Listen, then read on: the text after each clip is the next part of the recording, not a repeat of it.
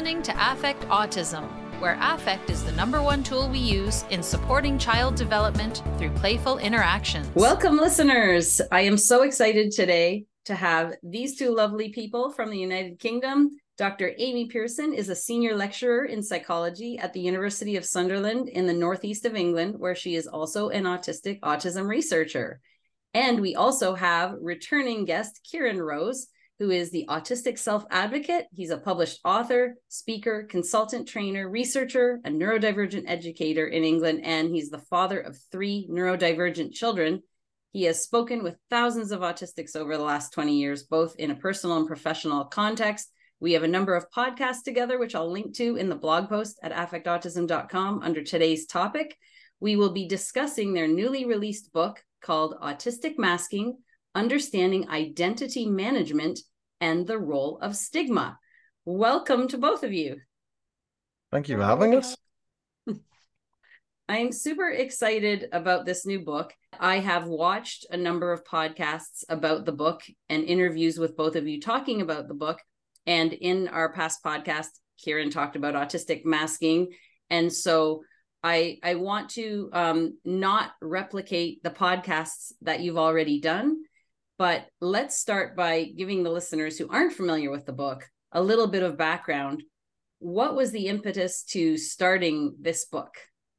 We published a paper together in 2021, which was about masking, because we both had quite a lot of frustrations around the direction that masking research had gone in. We felt that it was quite victim blaming. It had been used to kind of describe the way in which nobody had bothered to look for autistic women and girls. It was just, oh, you've been hiding from us all this time. It's all your fault. And there were lots of other kind of misconceptions, and we felt it was quite a superficial narrative as well. So that paper, when it was published, it made quite a wave, didn't it, Amy? It was quite very impactful. So we knew that there was more that we wanted to write about, and obviously when you publish an academic paper, there's a word limit, and we felt quite constrained, and we chopped quite heavily. We wrote quite a lot and chopped quite heavily and had to pull it all back. We knew that there was a book there, but we had no impetus to write a book because both of us were very busy, and it was quite daunting. And then a publisher knocked on the door and said, can you publish this in 6 months? And we very stupidly said yes. And then a year and a half later, we had a book. It wasn't published in 6 months at all.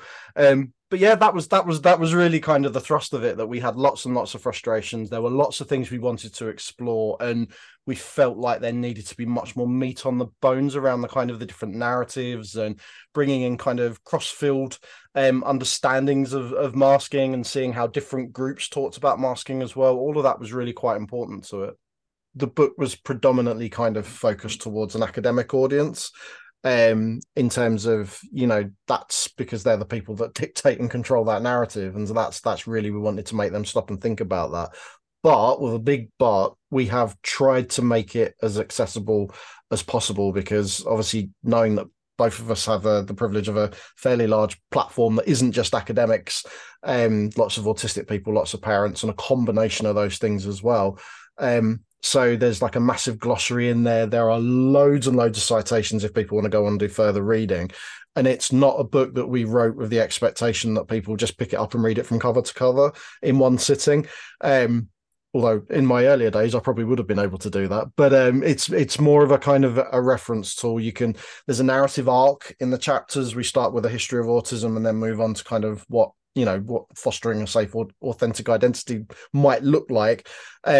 But also you can dip in and out of chapters as well. They're kind of standalone as well. So it's a study book. It's a book that's kind of intended to be studied and not read like a novel.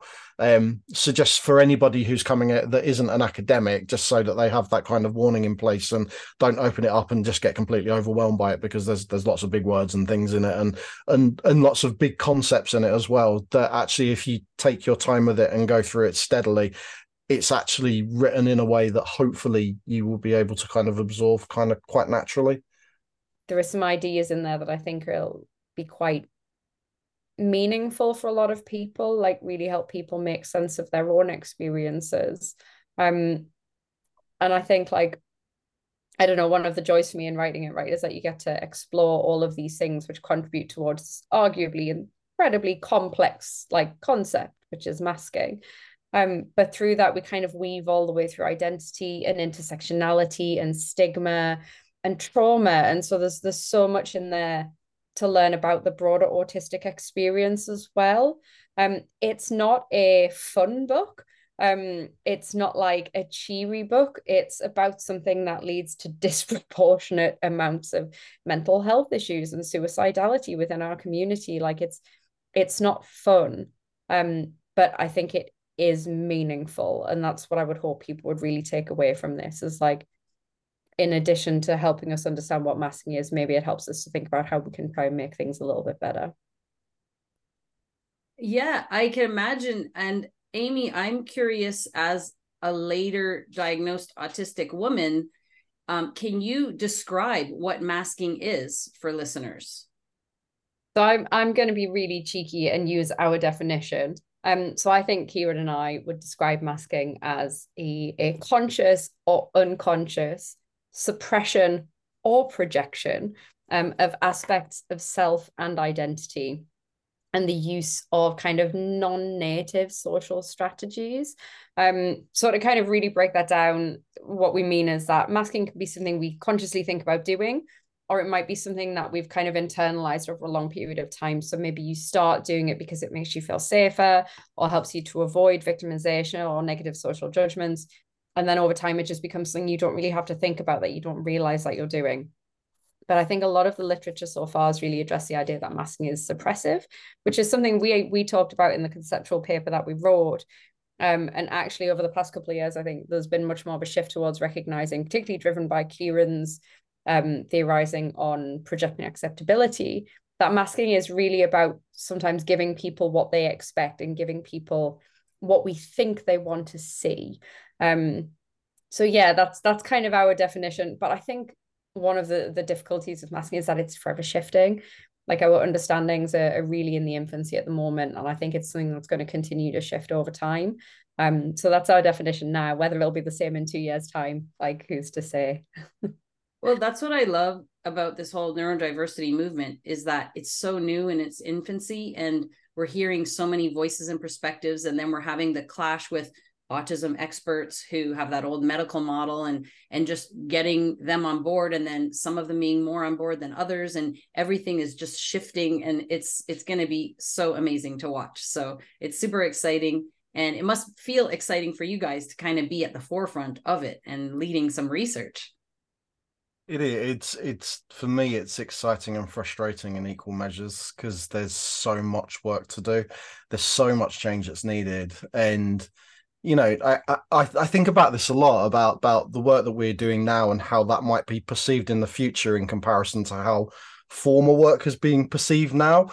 And I would hope that the work that we're doing now in 20, 30 years' time won't be seen as deeply ableist and won't be seen as enormously problematic in the way that previous research and previous work is being viewed now. That's not to say that what we're doing now is the full stop. It's the be all and end all, as Amy said. It's fluid. Everything's dynamic and evolving and changing, and we're really only beginning to understand what being human means still now. So that's changing and evolving right now, let alone what being an autistic human means as well. So we do have to kind of check ourselves quite a lot of the time and think that what we're talking about constantly are theories, but maybe they're better theories than the ones we had before because they're less stigmatizing and less ableist. Yes.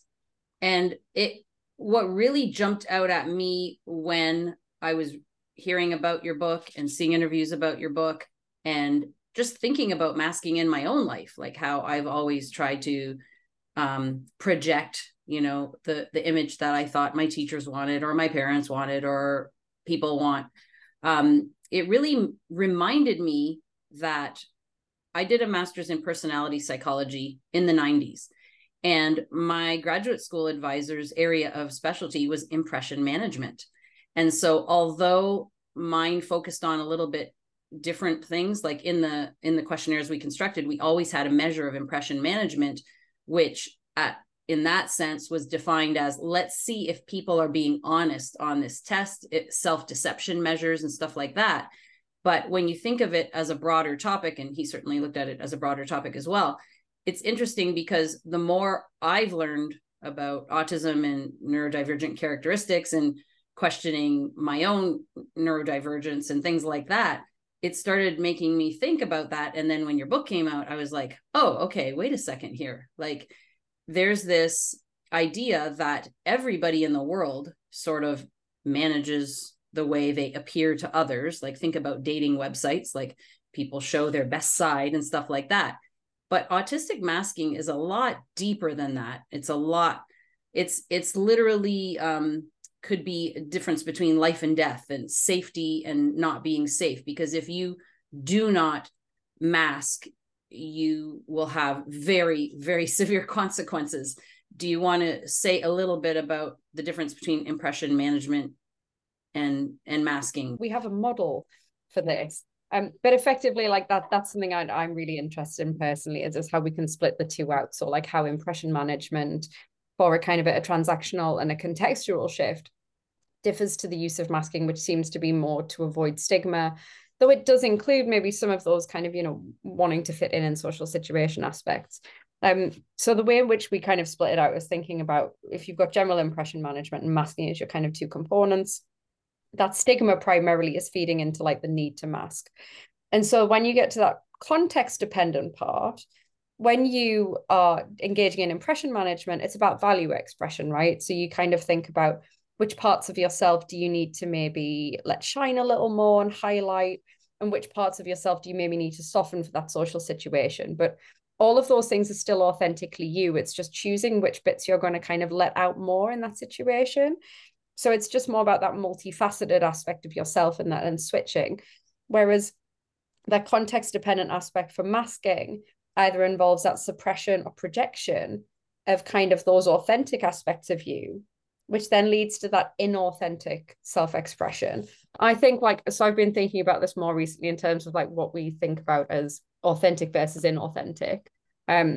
Because I think that it's really hard to pick out what's authentically you and what's a coping strategy and whether that isn't an authentic thing. But I think it's how it makes people feel. People feel inauthentic. They don't feel like themselves. And that seems to be the thing that splits it out from general impression management. But it's something I think we both really want to explore as well in future research and see whether we can kind of examine that a little bit more from an empirical perspective among autistic people and see what they think about that. It would be really nice to come across a pocket of autistic people that maybe haven't perceived or received the level of kind of pathologization and stigma and that subtle kind of, I was thinking when Amy was talking about what Amy was talking about, how that feels, and the word that I would describe that is fuzzy in a lot of ways, feeling like you're fuzzy in lots and lots of contexts and lots of situations. You're not quite in the room, you're not quite out of the room. There's that kind of discombobulation, that disconnect, and you want to be there, but you can't be there. And a lot of that is because of things like impression management. But what's feeding into that impression management, the stigma that you've received over the years, the microaggressions, the invalidations, all of those feeding in. So if we could find a pocket of autistic people that haven't managed, the unicorns, they must be out there somewhere, that haven't experienced that, it would be interesting to know kind of what that would look like differently. I was on doing a talk the other night on Academy, and somebody was in the chat and was talking about the fact that they grew up on an island where they were very, very much accepted up until about the age of 20, and then they moved to the mainland and lived on the mainland for 4 years, and by the end of that 4-year period were on antidepressants, were experiencing severe mental health problems. And they directly put that down to that change in, I feel safe here, but I don't feel safe here. And that's because of the people around me and how they're perceiving me and how they're treating me. So that those unicorns would be nice. So we could have a comparison sample, because we don't have one at the minute. So if anybody out there wants to be part of that comparison sample and does feel that they haven't experienced that kind of that level of disconnect growing up, and that they feel absolutely safe and accepted all the way through their childhood and growing up, that would be great, because I think we could really utilize that kind of information to get that difference between those two spaces. But we're still at that stage where kids are being made to feel like there's something wrong with them, and then they learn how to mask, the ones who are able to, and some are not able to necessarily mask those behaviors, but that's a different kind of masking, because then they're internalizing that, and they may not be able to control their outer behavior, but they're learning that, you know, something's really wrong with me, and all of these horrible things that, you know, affect their mental health and everything else going forward. In personality psychology, there's this big, you know, person versus situation debate where you have personality traits. Are they genetic? You know, usually they're pretty formed by the age of 7. And then, you know, like if people know me in grade school and they'd be like, I remember you, and they probably have the gist of my personality, like, oh yeah, I remember you when you were that age and you're the same kind of thing. But then there's this idea of situational. So yes, I might score on a test right smack in the middle of introversion, extroversion, but on the introverted side. But most people that meet me say, no way, you are totally extroverted. Well, in the situations you've seen me in, I behave extroverted. Maybe I learned to behave that way, whatever it is, but I don't score that way on a test. So maybe it's because of certain situations, I project certain parts of me. And how is that related to masking? So I'm thinking about a quote actually from a participant in a recent study that we did, which is about the experience of intimate partner violence, but if quite a few people talked about how it, you know, interacted with masking, and with identity management. And one of the participants said, you know, I used to be whoever I was expected to be. And I think I would be unrecognizable to the people who really knew me. And it just makes me think about that idea that, you know, that there are maybe some people who have more of an idea who you are and have seen you for you, and then people who never really get to see that, and how much you might change depending on that context. So there might be kind of those core aspects of you and things like your values, that might form kind of, you know, how you think about your personality, but then other things which might be more or less tangential depending on the kind of person you are, that you may be, yeah, that might change from situation to situation. This is what I'm fascinated in with regards to like identity and autistic people. Like, we know so little about autistic identity and about identity as a concept among autistic people. Like, we have years and years of social psychological research, but we have none of that for autistic people. Like, there's very little research looking at how we conceptualize ourselves, and how we think about who we are as people. And that's something we have been working on for the past couple of years. Like, we've been collecting like interviews around this and how people describe themselves, you know, whether they feel like they can be authentic. And it's something I think we need a lot more of before we really delve into the finer details of masking. Because if we don't know who people are generally from context to context, then how can we really understand how that might be suppressed? Like, I think we need that understanding of contextual change before we can really understand masking itself. And it was this that we were so frustrated with as well, in terms of the narrative that's been traditionally out there for the kind of past 5, 6, 7 years around kind of what autistic masking is, in that it's so focused on someone just being in a social environment and then coming out of it again. You know, not autistic, not autistic. It's really is that simplistic. And a lot of it is also around, particularly around the idea around compensation, that you're actually, that it's an attempt to compensate for your lack of normal, that from your lack of being neurotypical. And that's a really arrogant and hubristic viewpoint to take and that's coming from a neurotypical perspective. That's where that idea has come from. You know, that autistic people are so desperate to be like you, and why shouldn't they want to be like us? Because we're great, aren't we, as neurotypical people? That's really the narrative that's being there. It's obviously not explicit, but that's the implicit narrative there, that we center neurotypicalism as being the right way to be. And of course, everybody would want to be the right way, wouldn't they? Without thinking that there are other right ways to be as well. And it when Amy was talking there, it's making me think about even what is our understanding of what authenticity is, because that's going to mean different things to different people. Even the understanding of that word is going to be different for different people. So there's so much there that we're just really we've been scraping at the surface, and we need to be monotropic about it, Daria, and we need to really hone in on it and focus in on it and dig deep into it, because within that meaning, within that depth, that's where the real answers are, and that's where we need to kind of the direction we need to go. And at the minute, it's been very polytropic and just skimming across the surface. Well, I'm thinking of a couple of things. First of all, that when I think about people who I perceive as authentic, it's more of that trait definition where, you know, you can use their traits to predict their future behaviors because that's how they are. And then when I think about other people who, you know, I think I tend to be a bit of a chameleon because I'm a certain way professionally, I'm a certain way with friends, I'm a certain way with family. And overall, I might be roughly the same, but there's definitely different things. And in that sense, I think of more state concepts where the behaviors can be controlled by manipulating the situation. And so that goes to Kieran's point about what is authenticity, because if I'm manipulated to behave in a certain way in one environment, do I even know if I'm being authentic? And maybe I think I am, but then, you know, you brought up intimate partner relationships. Like, think about every time someone, you know, you might have a long-term relationship and then you have a new long-term relationship, and all of a sudden the ways that you thought you were, you're totally different, and you feel all of a sudden you can feel like you're more yourself with a new person, and you're like, wait, was I ever myself in that last relationship? So the even understanding your own authenticity and knowing when you mask is so hard to figure out, as we alluded to in the beginning.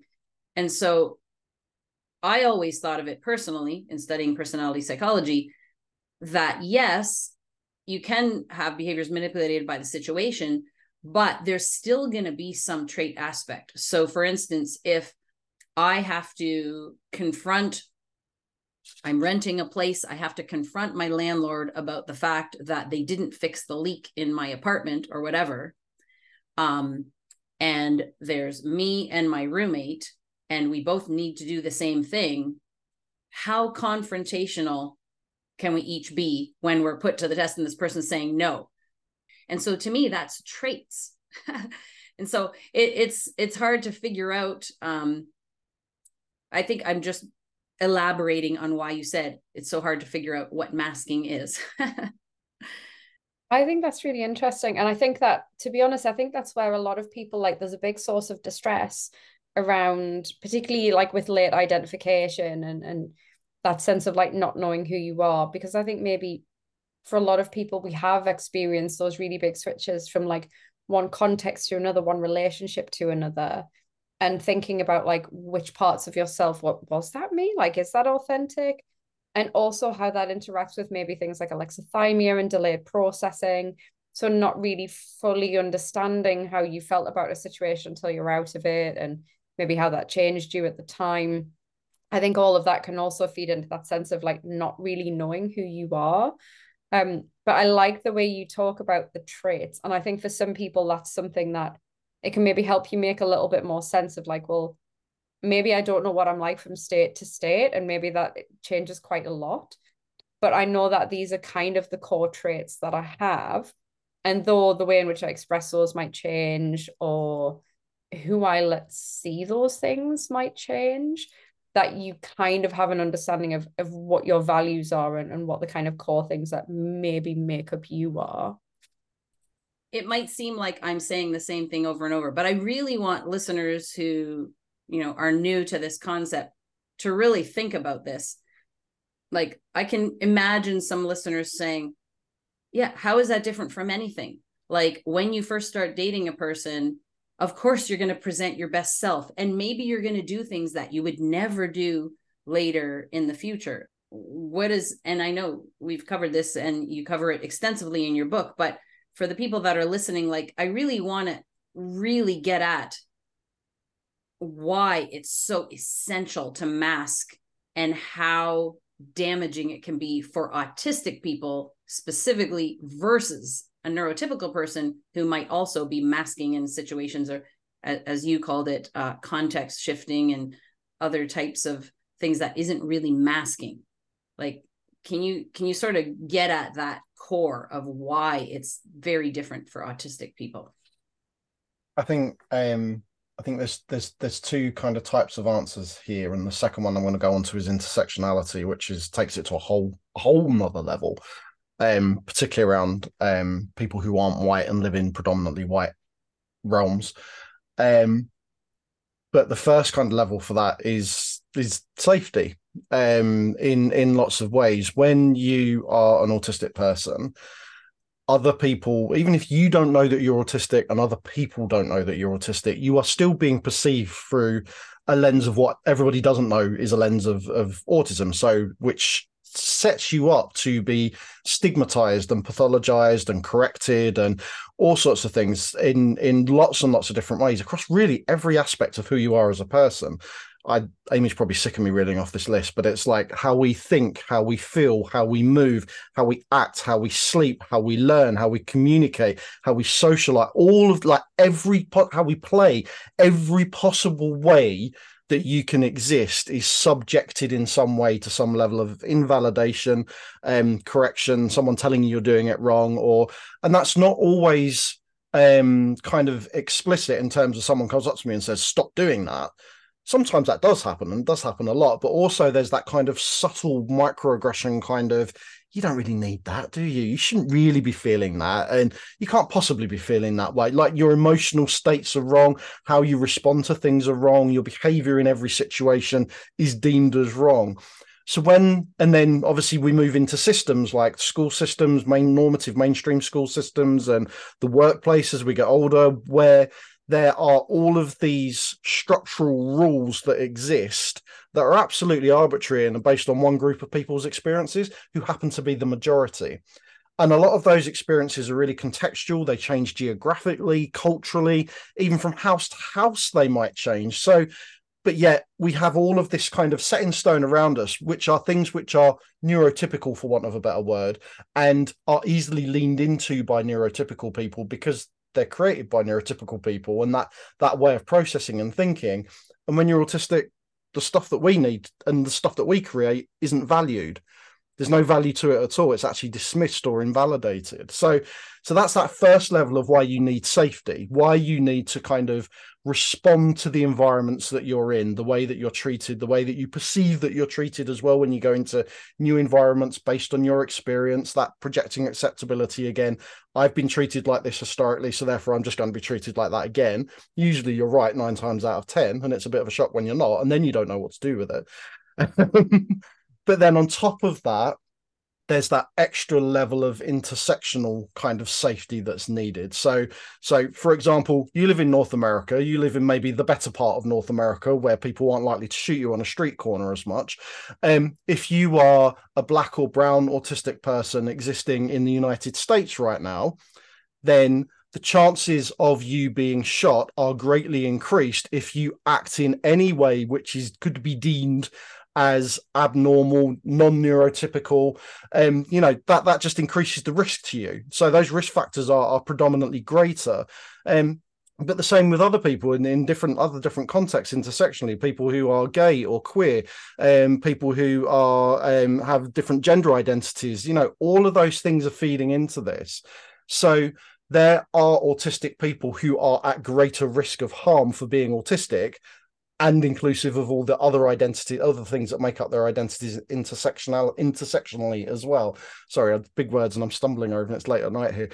So there's those kind of two levels where, as a common and garden autistic person, you are subject to harm, stigma, mistreatment, invalidation, some of it witting, a lot of it unwitting, but it still happens.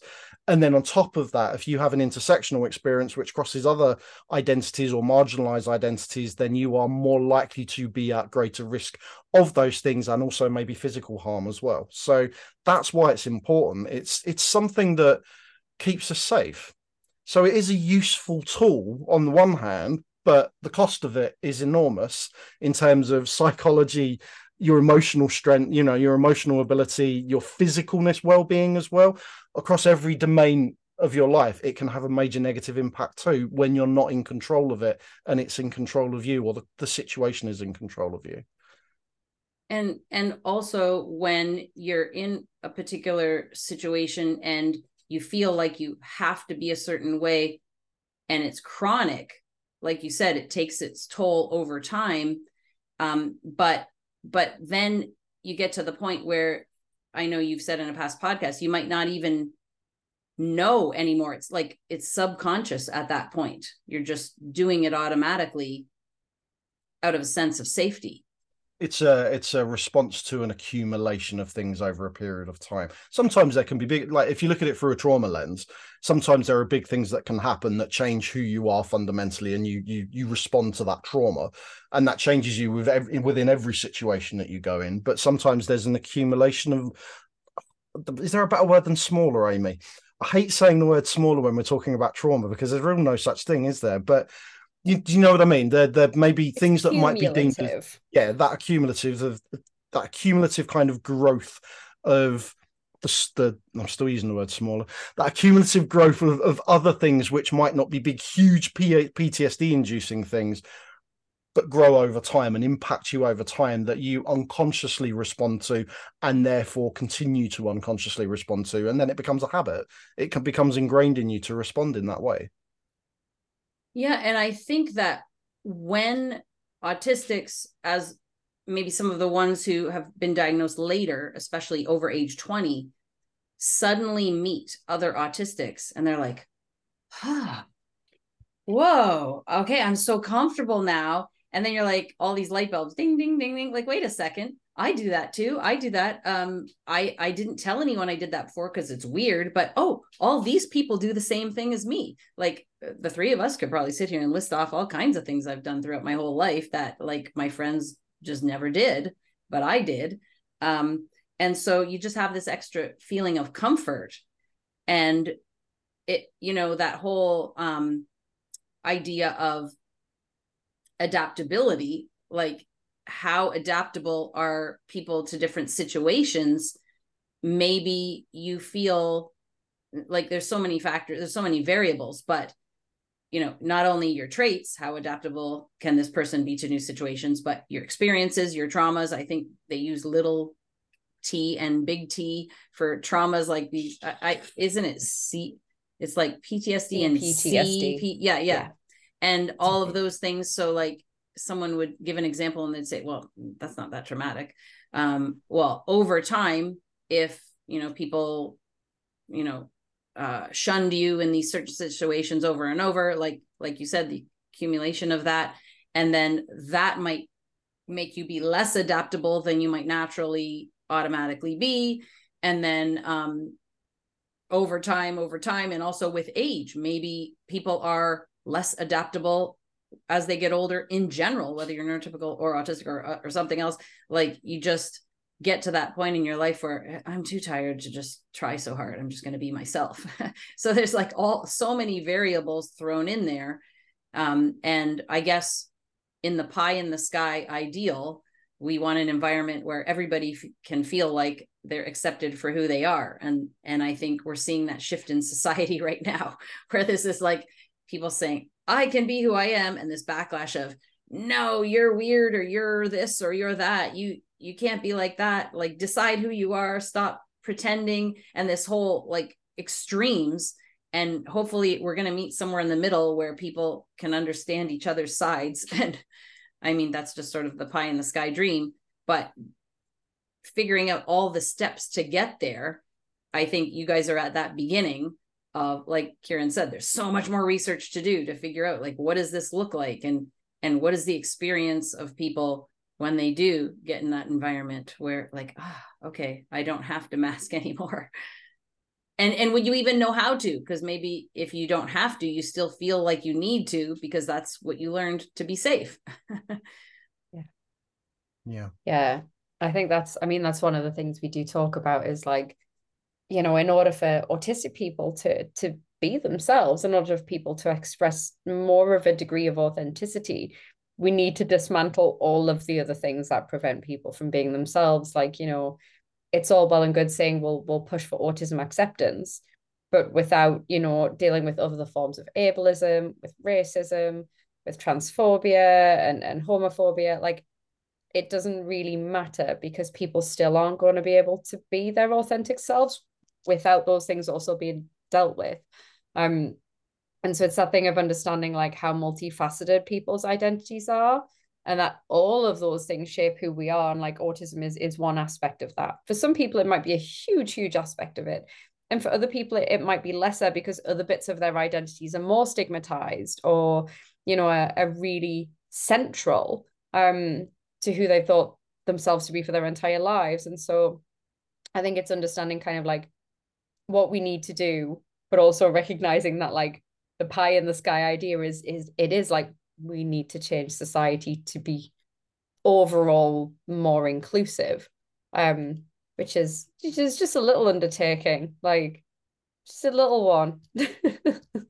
Especially when we hear the influence of cultures, like certain places in the world where you can barely even be a woman, let alone gay, let alone trans, let alone a different race or a different religion, or so it's scary. I was gonna ask Kieran for you to give an example of what you meant by invalidations growing up, and I just thought of one which may or may not be the best example, so maybe you can give more of hearing. I've heard various podcasts where women say that they were in the hospital or something, and then if the staff found in the United States, and if the staff found out that they were an autistic mother, all of a sudden what they say doesn't matter because they're autistic, they're like mentally incapable of being able to raise their children or whatever. So is that an example of what you mean by being invalidated? I think you meant more like different little behaviors and stuff. But that's a big I would call that a big invalidation. That's looking at someone through a lens of incompetence because of the stigmatized view that you hold. But what I'm talking about does include those things, but also brings it right down to little tiny things. I don't know if I've said this to you before, but I had a client a while back who talked about their daughter who bounced all the time. They had like a mini like an exercise trampoline in their living room, and they bounce constantly. And every time the grandma came over, she would say things like, "Oh, you're not doing that again, are you?" And "Oh, you're going to make me feel ill if you keep bouncing on that thing." And so grandma wasn't being, I mean, she was being negative and probably deliberately, but it was more of a kind of a casual offhand comment that was repeated enough times. And you can probably see where I'm going with this. The girl eventually stopped bouncing. And it was only later that through conversations with mom, it was like really digging into why did you stop bouncing? Because grandma kept saying things. So that poor grandma, I'm really being pardon grandma, but it's those little tiny things that build up over time that stop you from doing it. Why did the girl dance? Because she because she was regulating and she enjoyed it. Two things there. And I know Amy does aerial, and that's, if someone had said to Amy, "Why are you swinging from that rope again?" constantly to you, eventually you will probably feel quite bad about it and perceive it in a quite negative way. And you may eventually stop doing that thing. And that's something that Amy feels good about. But eventually it's become a negative thing in Amy's life. So Amy stops doing it then. That's what that level of it's almost like a kind of a gaslighting in a way, based on someone else's perceptions of what other people should be doing. Probably from grandma's perspective, it was that child's kind of being naughty. They're not being quiet. They're not doing what they're told. They're not doing the homework or whatever. So when you think about a structure like school, which institutionalizes those narratives of you can only do things in a certain way, you can only learn in a certain way, you have to learn by sitting still, by sitting on the floor, having your legs crossed, keeping your hands in your lap, not shouting out the answer. It's a very controlled environment. And if that's not your natural native environment, what is that going to feel like?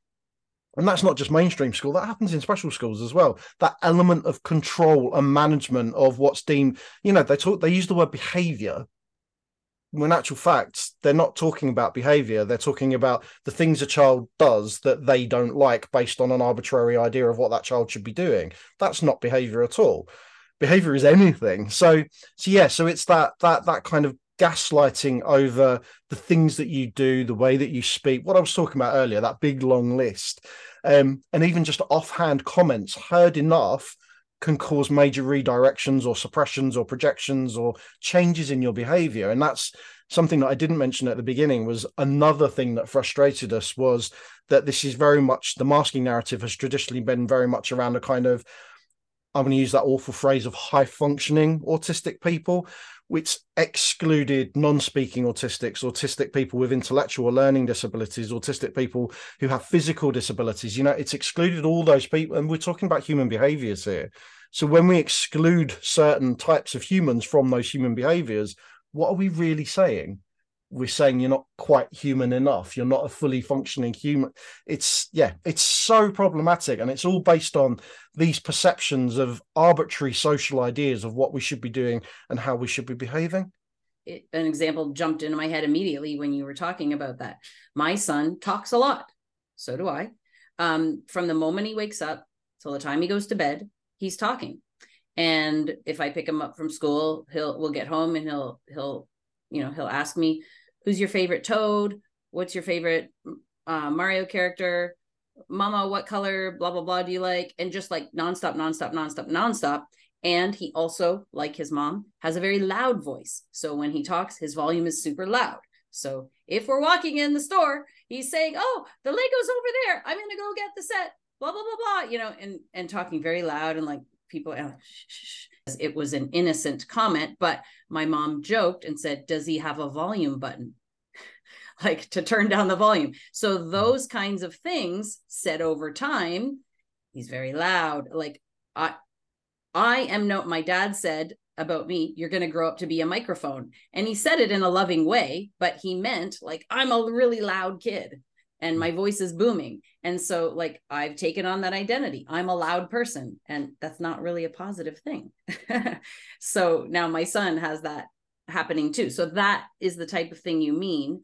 And although that might be not a super capital T trauma, it's a type of thing that when there's a bunch of those, like, oh, when you get excited, you shouldn't be flapping your hands and jumping up and down like my son does. And, oh, you shouldn't be, whatever things that he does, if he's internalizing that bit by bit, even with an accepting, loving mom who's trying to be the advocate for him, even putting him in schools where I'm making sure that people see the best in him, all of that, he's still going to get that from being in society.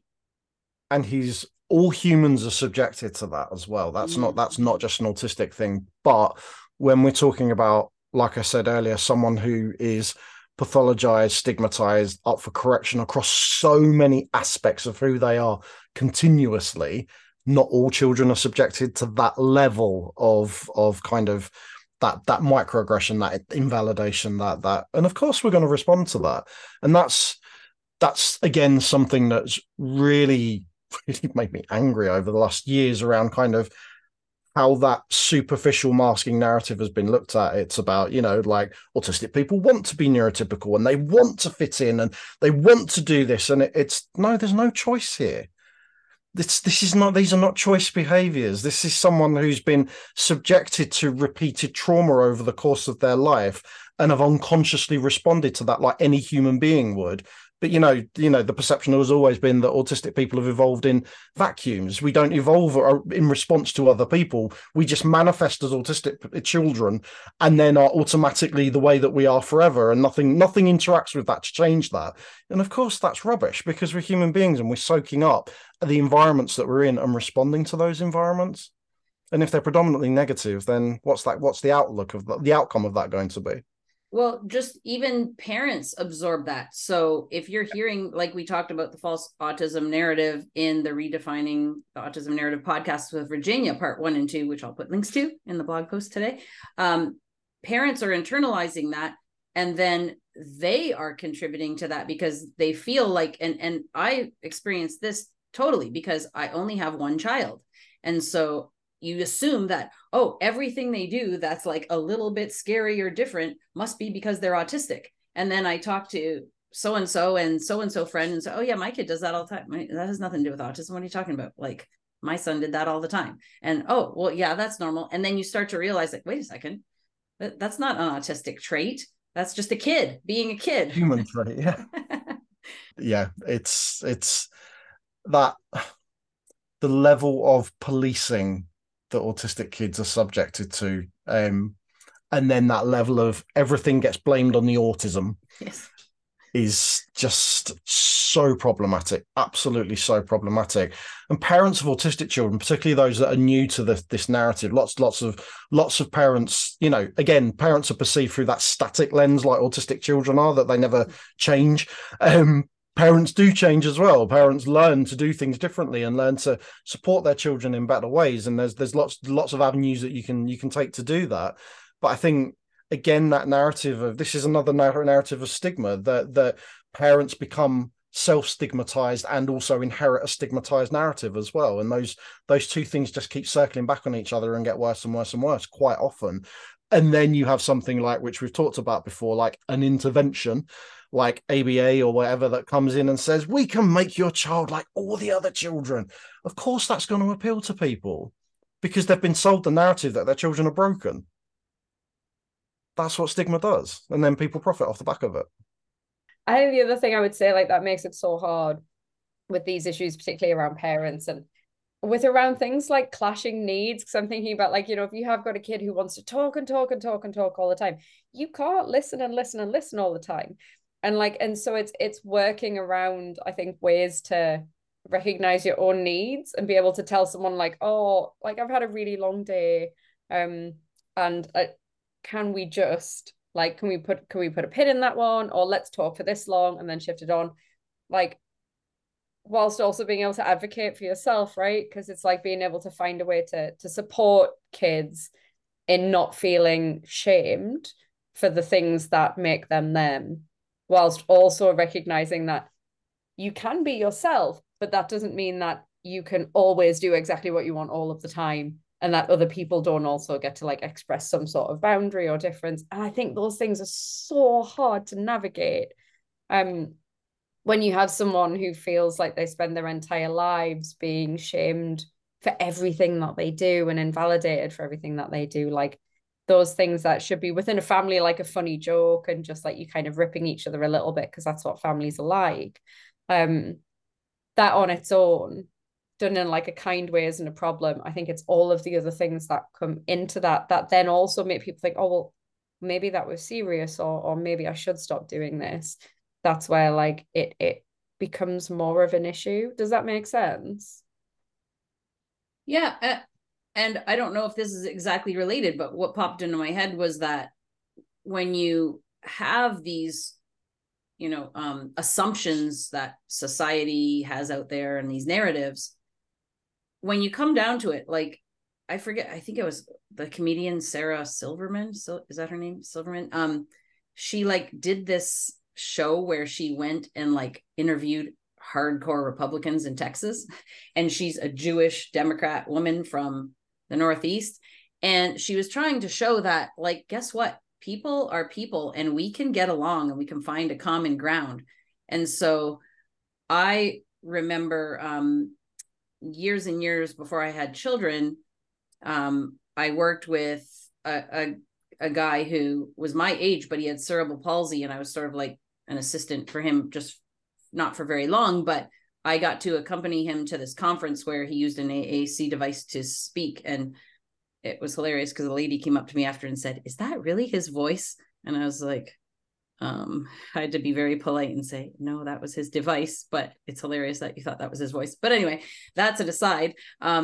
He was saying how, like, if you don't meet anybody if you ever met anyone who had a disability, like, you don't know, you make assumptions, right? And so by giving these talks and whatever and getting to know the person, so maybe, you know, I always thought it's great to be able to have people meet autistic people and get to interact with them. And then everybody seems to know somebody who has a son or a daughter or a cousin. Meeting somebody and understanding, like, oh yeah, my neighbor's nephew comes over all the time and he's autistic and he does this, and you can see who the person is and you can see what they love, and then thinking about that instead of that societal narrative that almost forces you to discriminate when you don't even really like people. If you get down to it and you just meet them and you get to see people for who they are, it's like when we put people in schools, all of a sudden everybody feels like they have to follow the school rules, and now we have to be this way and we can't allow this. But if it was just the teacher and the child, you would hope that the teacher can see the parts of the child that shine. And I mean, that's what I hope we do in DIR. And,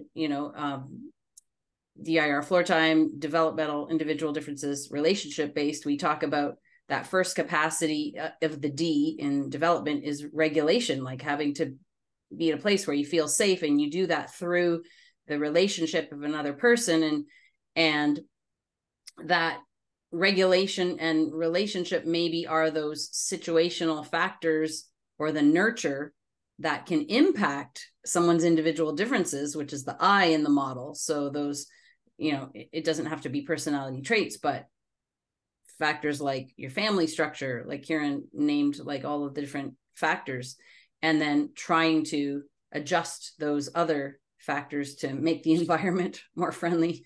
Did that flow into anything that you can think of from the book that we haven't talked about?